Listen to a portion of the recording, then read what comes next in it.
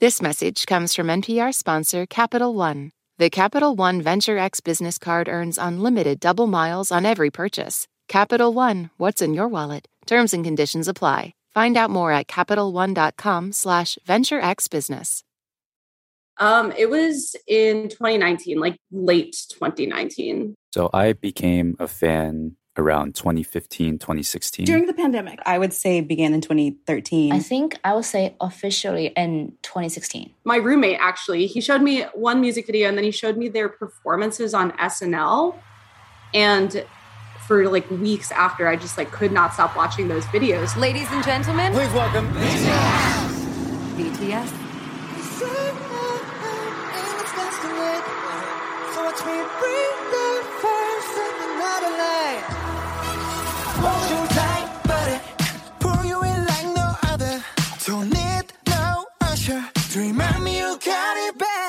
The K-pop group song got over 108 million views within the first 24 hours of its release.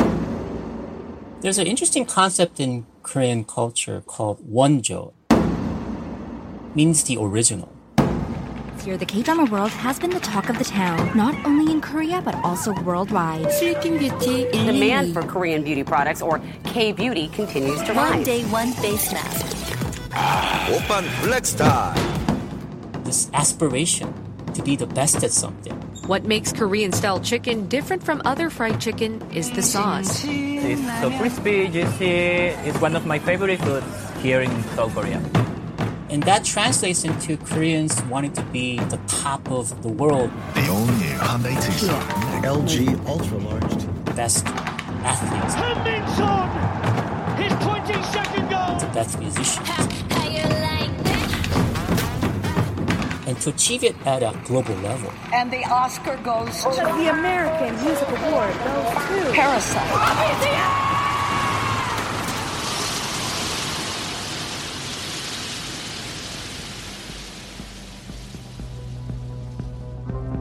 Every step of the way, there were sort of doubters and skeptics. Initially, they're like, well, Korean culture will be popular in Asia, but it would never be popular outside of this region. 我感觉好像现在对韩国风追求的比较严重吧。 And then it conquers Europe. Das war der erste große K-Pop-Erfolg, also koreanischer America. Te traigo los K-dramas que terminaron. And then finally the United States. The country's pop culture exports have taken the world by storm, becoming a major contributor to South Korea's $1.6 trillion economy. Now, Koreans themselves have become almost a kind of export, or even if they're not leaving, they become popular to people in other countries. Korean pop culture has now become a really legitimized cultural force that rivals the US. How did they do it?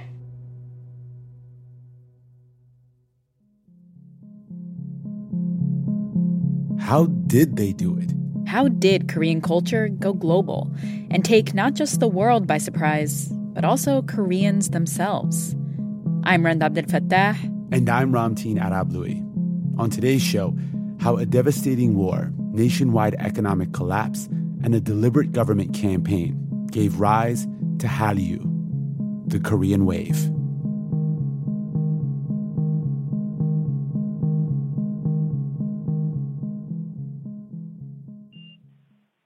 Hi, this is Zach from Chesterfield, Michigan, and you are listening to Throughline on NPR.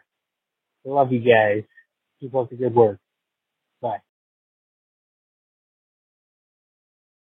This message comes from NPR sponsor Dana-Farber Cancer Institute, one of the largest recipients of NIH funding. Dana-Farber scientists played a substantial role in developing more than half the cancer drugs approved by the FDA in the last 5 years, data through 2022. They've made one advanced cancer discovery after another for over 75 years. Dana-Farber Cancer Institute is changing lives everywhere. More at danafarber.org/everywhere.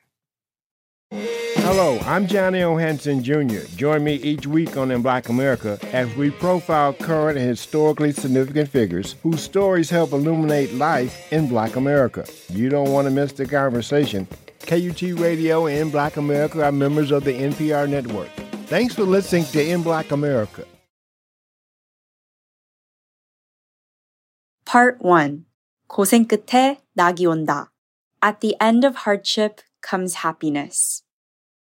Oh, so basically my family has never stopped talking about the Korean War.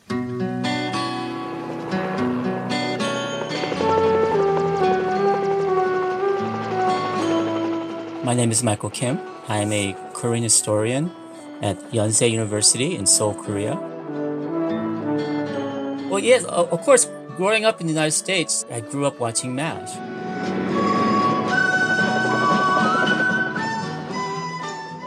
It's basically a show that depicts the life of a mobile army hospital. I will take him second.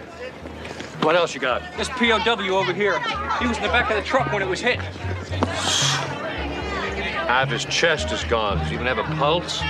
And so you're constantly getting a flood of soldiers that are wounded in the front line, being flown in by helicopters. And then the whole drama revolves around the lives of these nurses and officers, doctors, as they're treating these patients, but they don't know why they're there fighting this war, treating these people. You ever get the feeling there's a war going on? There's always a war going on. War is the world's favorite spectator sport. Give me some more skin sutures.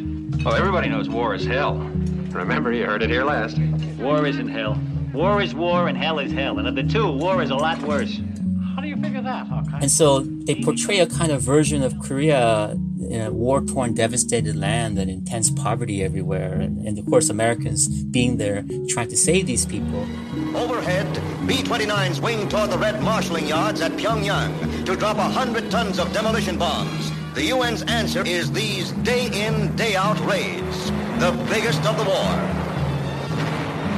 그 12시쯤 되니까 춘천 시내에 포탄이 떨어졌어요. At around 12 o'clock, there was bombing in the city. Since then, I haven't seen my brother. He went one way, and I went another.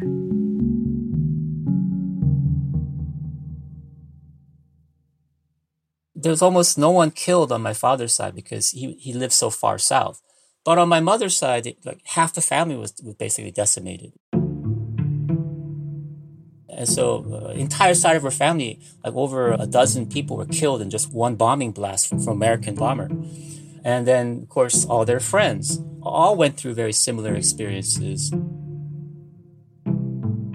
So yeah, for that generation, my parents' generation, the Korean War is still living in their minds. In the U.S., the Korean War is also known as the Forgotten War. But for the Korean Peninsula, the 3-year-long war was devastating. The U.S. dropped more bombs on North Korea than it dropped in the entire Pacific theater during World War II. Almost all of North Korea was flattened. And in the stories that Michael's parents told him and are still telling him, Michael also learned their attitudes towards Americans.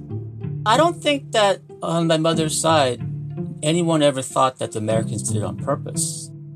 So for that generation, because of the context of the Korean War, even if there was all this violence in your family from the American side, they would still understand it because it was necessary to fight off the North Koreans. The Korean War was one of the first Cold War clashes between the U.S. and the Soviet Union. It was an ideological battle, communism versus democracy, North versus South, a battle that would never formally end, with two global superpowers backing opposite sides at the Korean people's expense. Michael grew up understanding that Korean experience through America. But as an adult, he moved to South Korea to live. Growing up as an Asian American in the United States, you don't really necessarily understand your Korean part or your Asian part. And so I think that's one of the reasons why I decided to research Korean history and then later return to Korea, where then I start to encounter my Korean side. And in his studies, Michael came to understand that the ambivalent relationship between the U.S. and South Korea didn't actually begin with the war. In fact, long before American boots touched Korean soil, American culture had already arrived. Why haven't you come before? I couldn't. I was afraid to. But you could have written. It's been almost a year since you escaped. But I haven't escaped. It came with the Japanese occupation.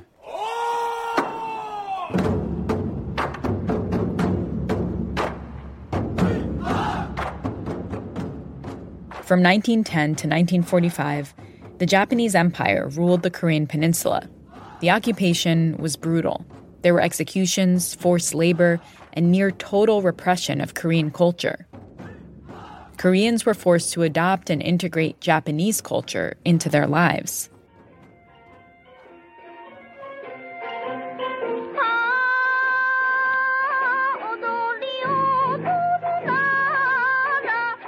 So if you're among the wealthiest and most educated Koreans, then life under colonialism, you would have an opportunity to attend Japanese universities and learn Japanese and become very much kind of Japanized in many ways.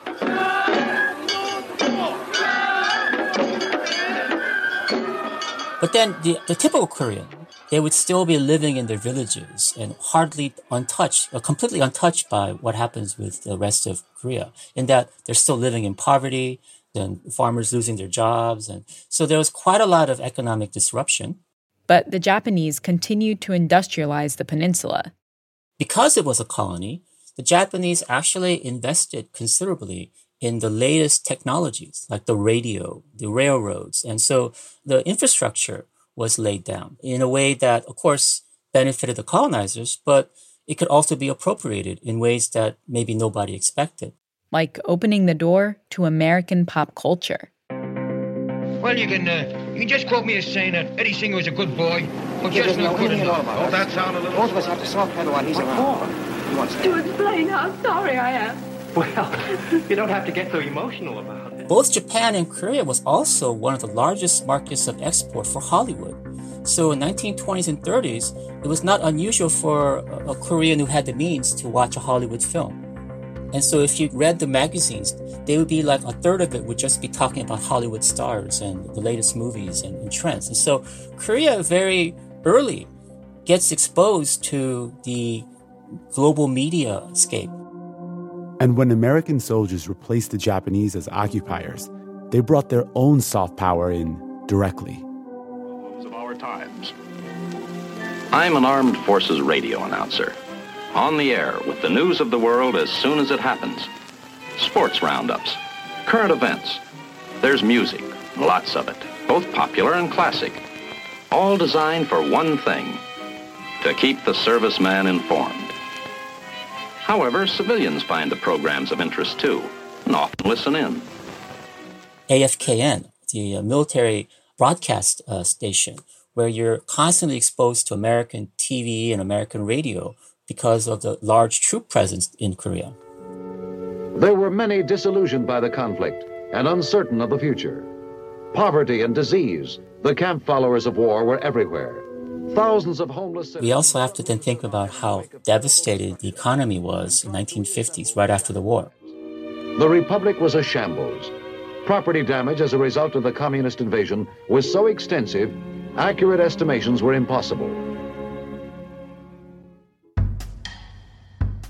South Korea had been run into the ground. The land carpet bombed to dust where food was scarce, economy was non-existent, and the government unstable.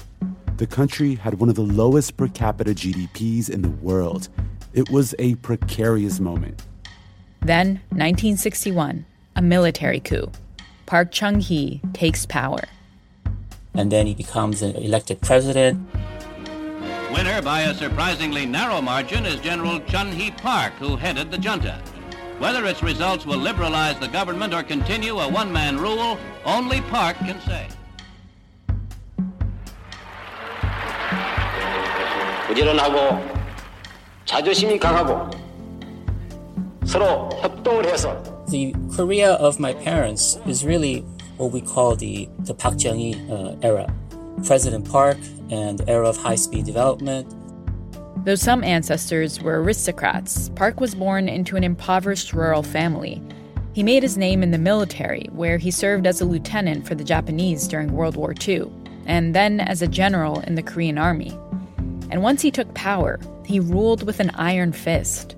Civil liberties and political freedoms were limited, and citizens were highly surveilled.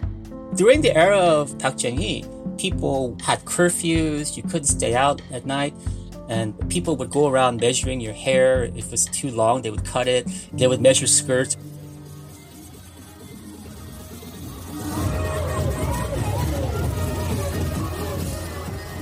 But what that led to was a development of a night culture where, because you couldn't go home, people just stayed out all night. And so you would go to a bar and then you just stay there until the next morning because you couldn't be allowed in the streets.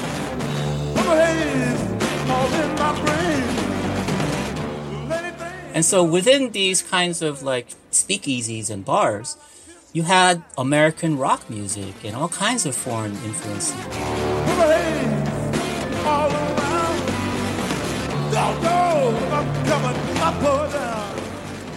So there was a kind of a huge inflow of culture, both smuggled in as well as official, and then a kind of a space where people would enjoy themselves, and despite the military restrictions.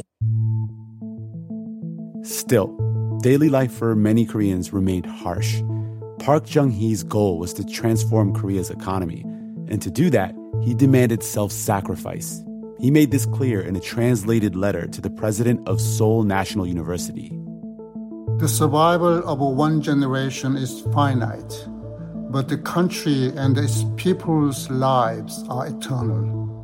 Everything that our generation achieves through sweat today is not to live well today, but to pass it on to tomorrow's generation. Koreans imagine themselves all to be of one country. There's a kind of idea that Korea is this kind of harmonious society, that everybody works hard, and they do everything they can for the nation. Park hammered this message through culture and media. He censored content that didn't support his vision for Korea, and instead mandated that propaganda songs play at least twice a day on TV and radio, promoting hard work and patriotism. And then he unleashes the economic miracle. The message, the long hours, harsh working conditions, and low pay were all worth it, because it was all for the future of the free and independent South Korea. But for the citizens who were receiving this message, who'd been scarred from war and division and repression, nothing about this path was optional. There was no choice but to survive and toil on. When we come back, South Korea follows the road to prosperity and self-sufficiency at a very high cost. Hi, I'm Lily. And I'm Rose. And we're calling from Oxford, England, that is. And you're listening to Throughline from NPR. This message comes from NPR sponsor NetSuite by Oracle. You look around your business and see inefficiency everywhere. So you should know these numbers. 37,000, the number of businesses which have upgraded to NetSuite by Oracle. 25, NetSuite just turned 25. That's 25 years of helping businesses streamline their finances and reduce costs. 1, because your unique business deserves a customized solution, and that's NetSuite. Learn more at netsuite.com/throughline. Listen to The Last Ride, the podcast investigating the disappearances of two men last seen with the same Florida sheriff's deputy. Join us for a new episode, a conversation with Marcia Williams before the 20th anniversary of her son's disappearance. It's okay for you to tell my story. You don't know who you may be talking to. That could put their finger right there. Listen to all 9 episodes of The Last Ride, part of the NPR network, wherever you get your podcasts. If you're listening as a subscriber to Throughline Plus, we just want to say thank you.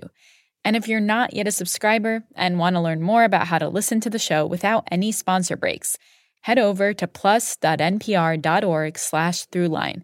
Becoming a Plus subscriber helps support all of our work at Throughline, so we hope you'll join. Now, back to the show. Part 2. 호랑이의 출생. A Tiger is Born. 각종 엄격한 테스트를 거친 토니는 40개국의 해외 시장에서 세계 인류 메이커의 자동차들과 당당히 경쟁하고 있습니다.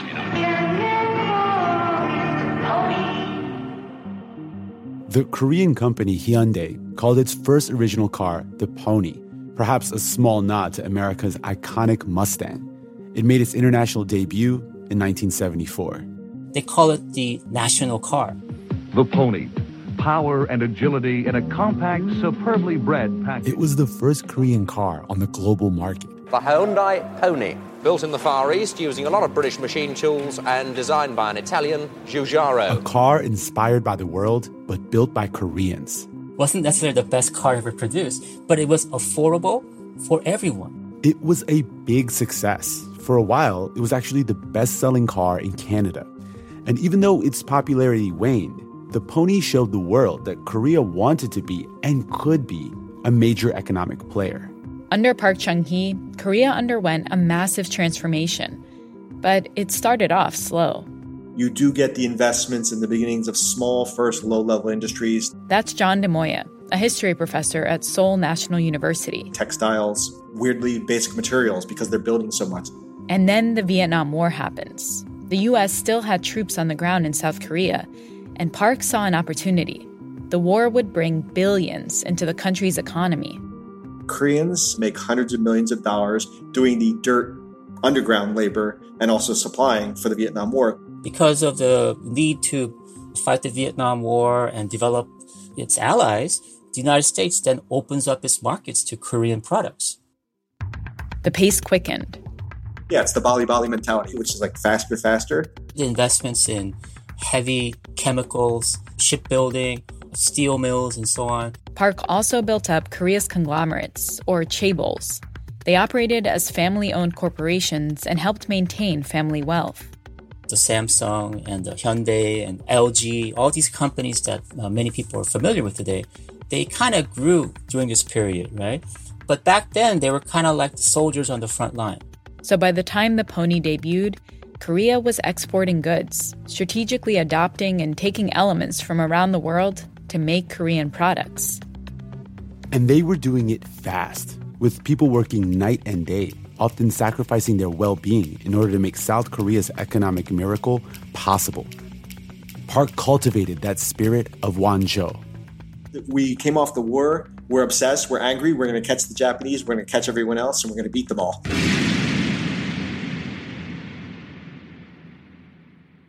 There is a new government tonight in South Korea. Park Chung-hee, who ruled the country for more than 18 years, is dead. Park's dictatorship came to an end in 1979 after he was assassinated by the head of the Korean CIA, and fractures within his regime reached a breaking point. Now, these troops, which clamped military control on 2 southern Korean cities, have been ordered to enforce martial law in the capital city of Seoul. Martial law is the only certainty with a strict overnight curfew imposed throughout Korea.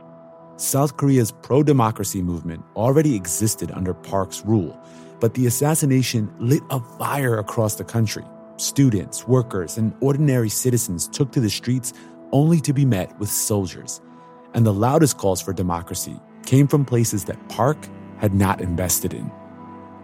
Korean economic development is highly uneven.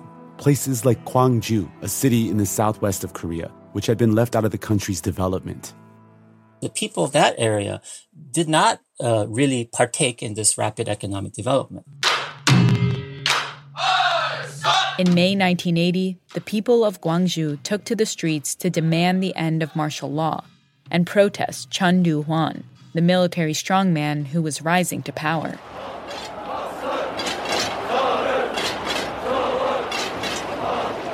It was an unprecedented event. The government heavily censored all coverage of the protest and the response. Everyone, we must step forward. Let us protect our students. Let us drive out martial law troops and protect our city with our own hands. Under Chun Doo-hwan's orders, the military entered the city and attacked and killed their own people, claiming they were North Korean-influenced communists. After nearly 10 days, the siege came to an end.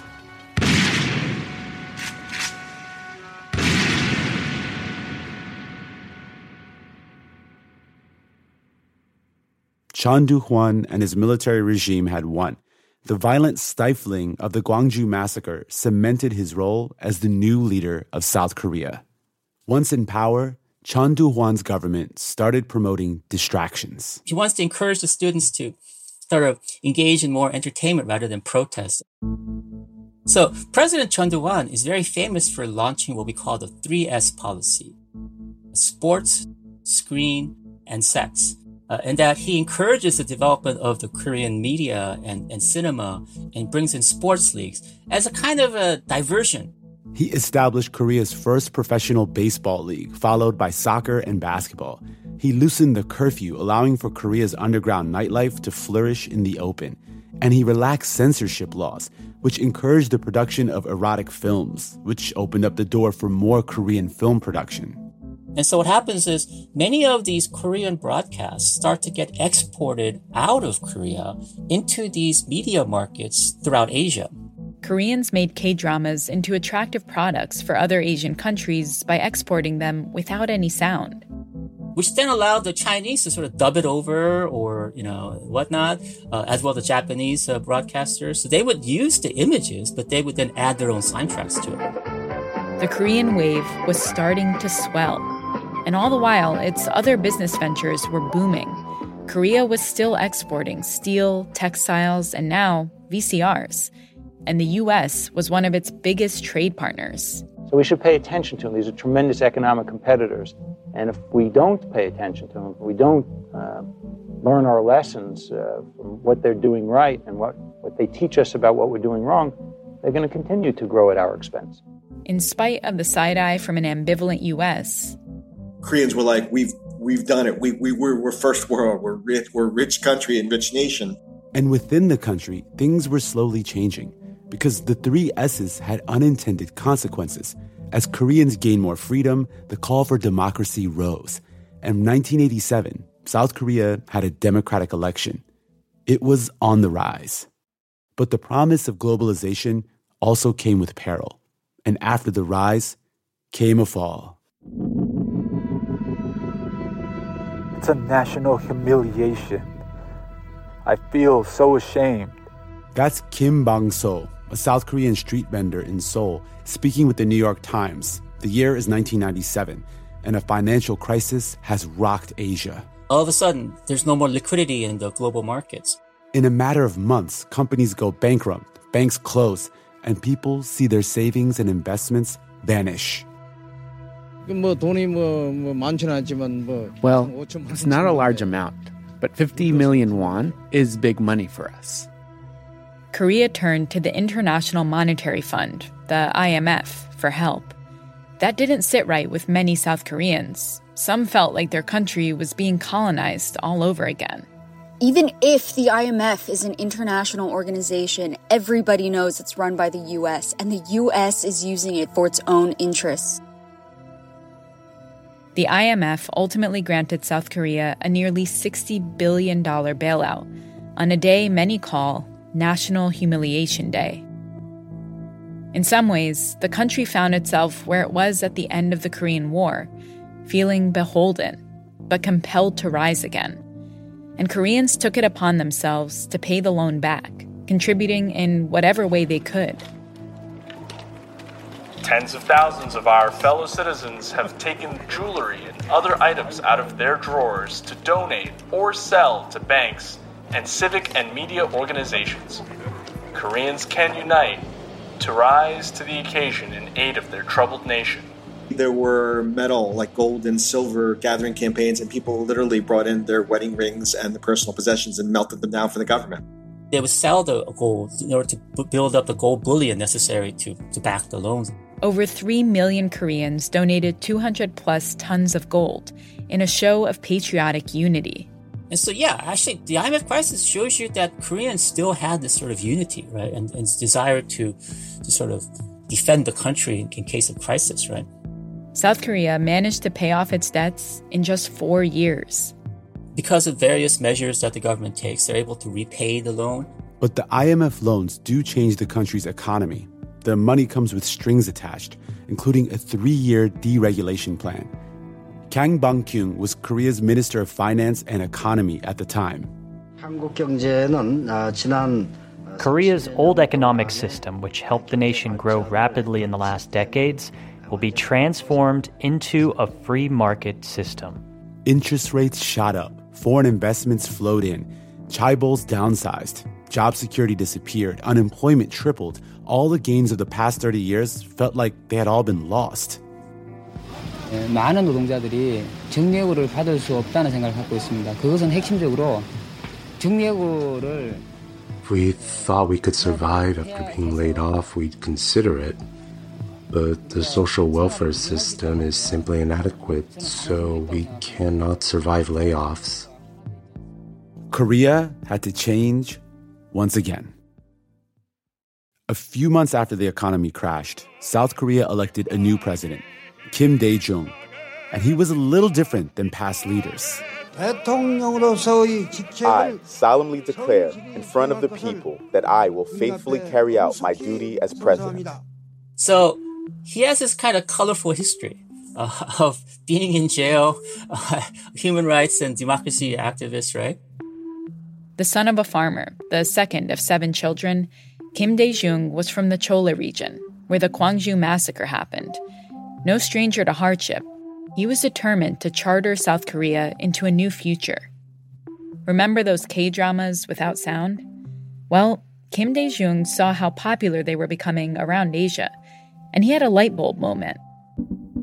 He's kind of like, okay, now we're going to be a soft power. The Korean wave had already been swelling. All the government had to do was harness it. So Kim Dae-jung went all in. He passed laws that established the government as what was called an entrepreneurial state. It became the government's responsibility to develop, finance, and promote cultural industries from film to TV to music. This included everything from building concert arenas to regulating karaoke bars. By the 2000s, this idea of Korean soft power, that Koreans can actually find a place in the world, not through the hard military economic power, but through cultural influences, that actually captures the imagination of a lot of Koreans. And the investment in Korean K-drama, movies, music, beauty products, and food began to pay off in South Korea and way beyond it.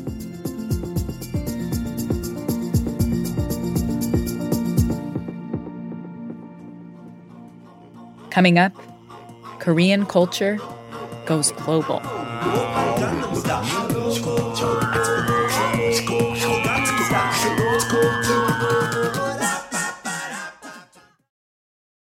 Hi, this is Sylvia from San Juan, Puerto Rico, and you're listening to Throughline from NPR.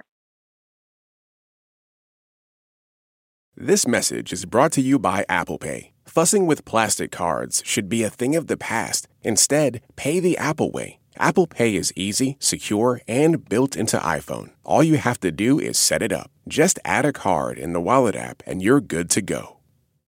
This message comes from NPR sponsor Capella University. Sometimes it takes a different approach to unlock your true potential. Capella University's game-changing FlexPath learning format is designed to help you learn relevant skills at your own pace, so you can earn your degree on your terms and apply what you learn right away. Imagine your future differently at capella.edu.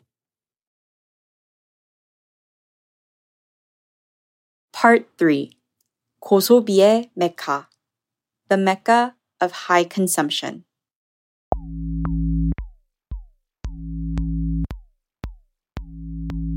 One controversy that is really a big one right now is eyelid surgery.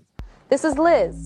And Liz is a Korean American who recently underwent a surgical procedure to alter her eyes. Now, it's one of the most common plastic surgery procedures for Asian women.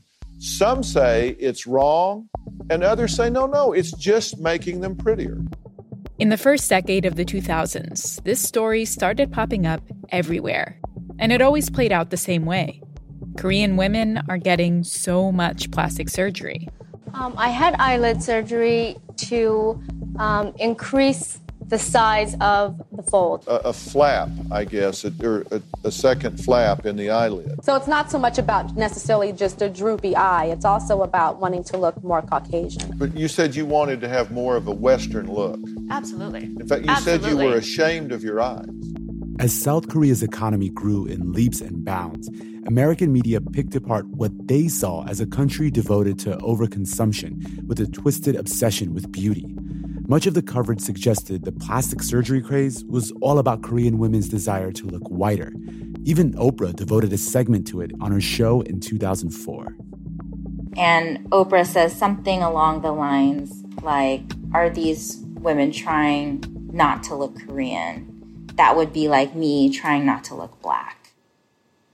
That really seemed inconsistent with my own personal experience. This is Hae-Jin Lee. She's a professor of women and gender studies at the University of Hawaii.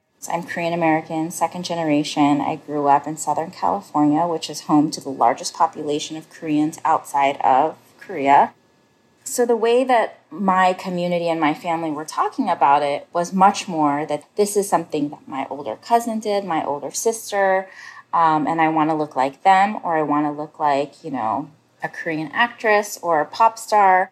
I had never heard anyone say, I want to look white. In fact, the double eyelid procedure actually dated back to the Japanese occupation. In some ways, it had nothing to do with America at all. Of course, American media had influenced South Korea for decades. But there were also other factors at play. Korea is one of the most competitive societies that you'll encounter. In a society where women often don't have the same level of opportunity, right? They are going to invest in their beauty as a way of getting an edge, of getting ahead. And cosmetic surgery in Korea, I would argue, is actually a form of being competitive in an intensely competitive environment. When it came to plastic surgery, American media might have misunderstood Korea. But one thing was for sure. American media's obsession with Korea signified a shift. President Kim Dae-jung's economic experiment was working. His investment in cultural products like Korean dramas has started the ball rolling. So when we think of the intense fandoms that we see now with K-pop, this kind of begins in the early 2000s with K-dramas. They really first make a big splash in other parts of Asia. And it is, a lot of middle-class housewives that are obsessively watching these dramas and becoming very intense fans of Korean pop culture. This growing fandom was hungry for all things South Korean. That's where we start to see the interest in Korean beauty. These women in these different Asian countries become the sort of first targets. Cosmetics, face masks, lotions, and of course, plastic surgery. South Koreans are defining the current beauty standards, and they're making a lot of money doing it. And by 2007, there's an oversupply of clinics, which is what leads to South Korea establishing its medical tourism industry. Medical tourists from all over Asia started to travel to South Korea for some of the procedures, like the double eyelid surgery, that had been popularized by K-dramas. So I interviewed a representative of the Seoul Tourism Board in 2010, and she said to me, we don't spend as much money advertising our cosmetic surgery market as you would think. Hallyu, or the Korean wave, Korean pop culture, is our biggest marketing strategy. And there's one part of South Korea in particular that becomes the epicenter of all of this, the place where Korean pop culture and Korean beauty trends collide. So the place with the highest concentration of clinics is Gangnam, made world famous by Gangnam Style, Psy's 2012 viral hit.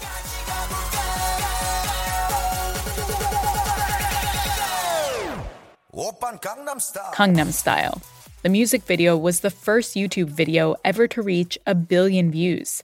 And the song was written about a neighborhood of Seoul, Gangnam. He's talking about the richest neighborhood in South Korea, Gangnam.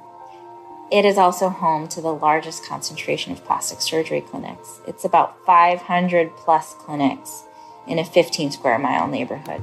You'd have tourists come from all over Asia to Seoul in order to shop.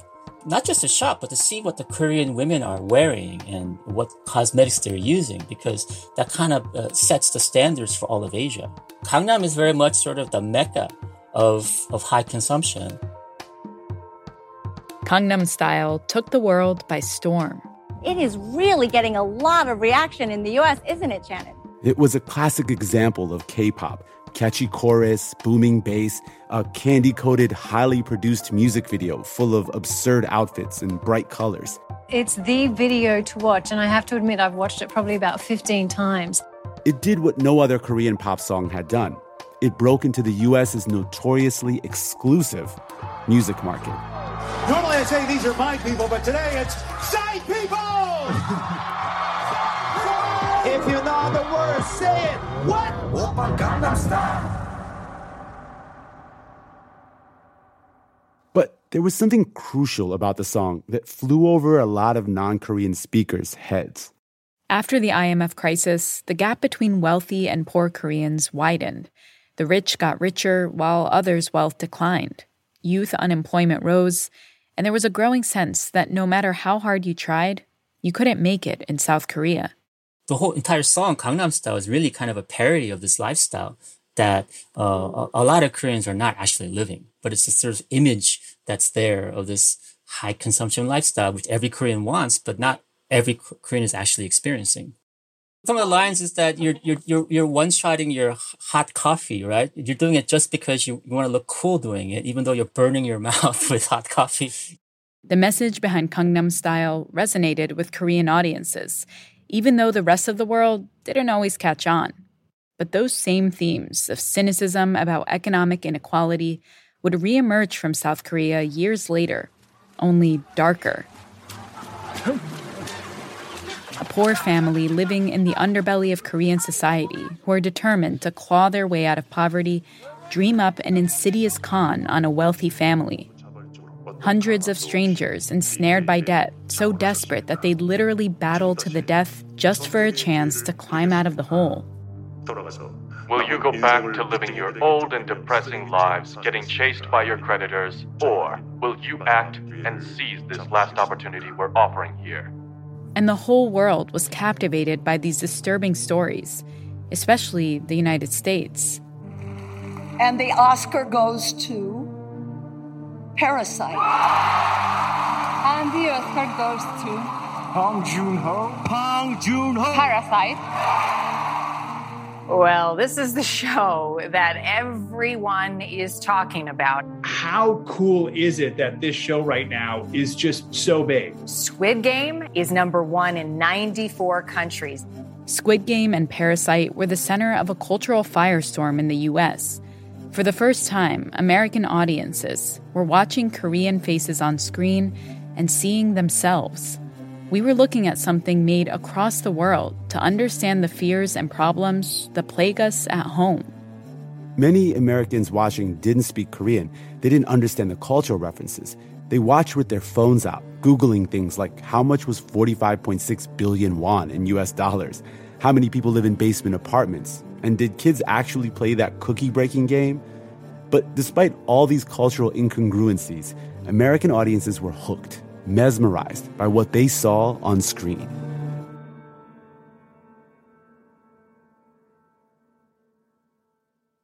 I think one way to understand why Korean cultural products are so popular and so successful is that in many ways they're not so Korean. So with Korean music, you have a kind of a combination of all these elements from around the world packaged as Korean song. And I think it's because Korea, whether the Koreans wanted it or not, was sort of forced to be open to all these outside cultural influences. They're then able to master different segments of it and then repackage it as a Korean version.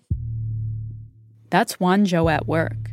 Koreans drawing from global cultural influences, but not just mimicking them, owning, reworking, and embodying them, becoming the source, the wellspring of culture, and being on the same level as the very best in the world. Which brings us back to where we started, because no K-pop group has become more emblematic of that than BTS, the best-selling artist in Korean history. It's like when they got to LAX, it was like the Beatles were here. You guys are the biggest boy band in the world. And so when Koreans talk about hip-hop, they don't talk about Koreans being the best Korean hip-hop. They talk about Koreans being the best hip-hop artists, period. Phenomenon is not even a word. You have to invent a new word for this group. Or the best dancers. They're not trying to become the best dancers in Korea. They're trying to become the best dancers in the world.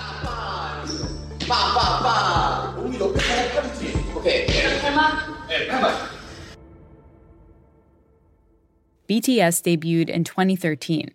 Since then, they've taken over the world. It's just been non-stop for you. You won 3 American Music Awards, which... BTS ครับ สวัสดีครับ สวัสดีค่ะ Sie schon mal was von den Bangtan Boys und ihrer Band BTS gehört? K-pop, un phénomène venu de Corée du Sud dont le groupe s'appelle BTS. C'est un groupe phare. Brasil solo para comprar los tickets para el concierto de BTS. I with BTS, and it is a great honor to be invited to the White House today to discuss the important issues. So here we are in 2022. 2 decades ago, President Kim Dae-jung bet that there was a global market for Korean culture. And that bet has paid off. Korean cultural exports like movies and music generated over $11.6 billion last year. The era of U.S. total dominance over the global cultural landscape is starting to fade. We see, again, Korean culture, pop culture, and economics becoming a competitor with the U.S.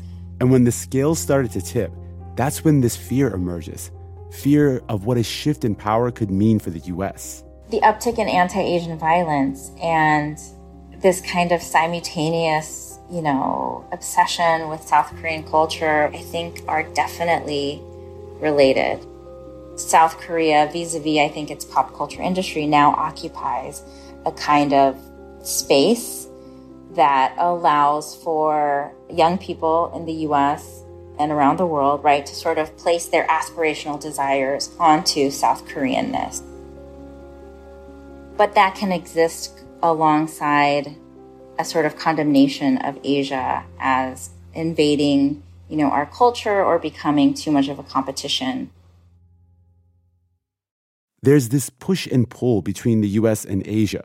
In the U.S., we're coming to terms with the fact that we've got competition. We don't hold the singular spotlight on the world's cultural stage anymore. And in South Korea, things are complicated. The country is free, but the U.S. still has nearly 30,000 troops stationed there. In the span of a few generations, they've seen a dizzying rise to the pinnacle of culture, growth that came with steep costs for many Koreans, as inequality soared and social divides deepened. Of course, Korean society itself is just as complex, just as controversial as any other society, right? And so I'm very wary of presenting sort of just the packaged version of Korean society and Korean history when there is actually so much trauma and so much destruction and death and suffering within it, right? There is this sort of idea that we have to share in the prosperity because there was this kind of common misery of the past. My parents these days, like with many elderly parents, are watching YouTube all day, right? But they often are watching these broadcasts that celebrate, that sort of are amazed by the fact that, well, now the Korean culture is the most successful in the world, or Korean products are the best in the world, because they grew up in a Korea where that wasn't the case.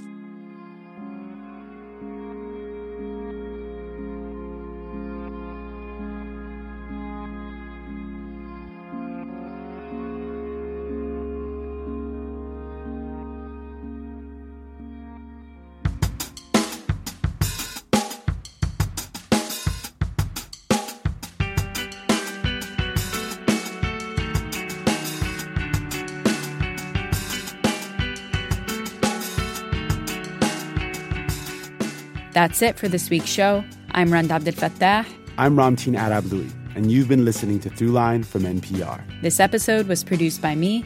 And me, and Lawrence Wu, Julie Kane, Anya Steinberg, Yolanda Sangweni, Casey Minor, Christina Kim, Devin Katayama, Jennifer Etienne. Fact-checking for this episode was done by Kevin Vocal. Thanks to Alex Chong, Jay Divingracia, Zarina Divingracia, Jeff Pierre, Javier Kim, Manuel Martinez, and June Im for their voiceover work. Thanks also to Kimberly Sullivan, Lindsay McKenna, Tamar Charney, and Anya Grunman. And special thanks to Janet Woo-jung Lee, Kyung-jin Lee, Sarah Chang, and to the San Diego Peng Mul Institute for the use of their musical performance. This episode was mixed by Josh Newell. Music for this episode was composed by Ramtin and his band, Drop Electric, which includes Anya Mizani, Naveed Marvi, Sho Fujiwara. And finally, if you have an idea or like something you heard on the show, please write us at throughline@npr.org or hit us up on Twitter at ThroughlineNPR. Thanks for listening.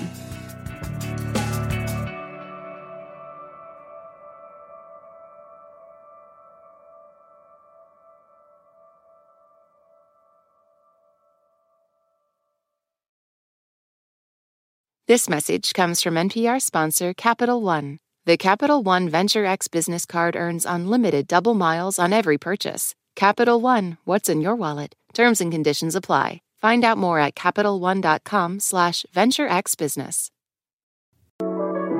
It's a high-stakes election year, so it's not enough to just follow along. You need to understand what's happening so you are fully informed come November.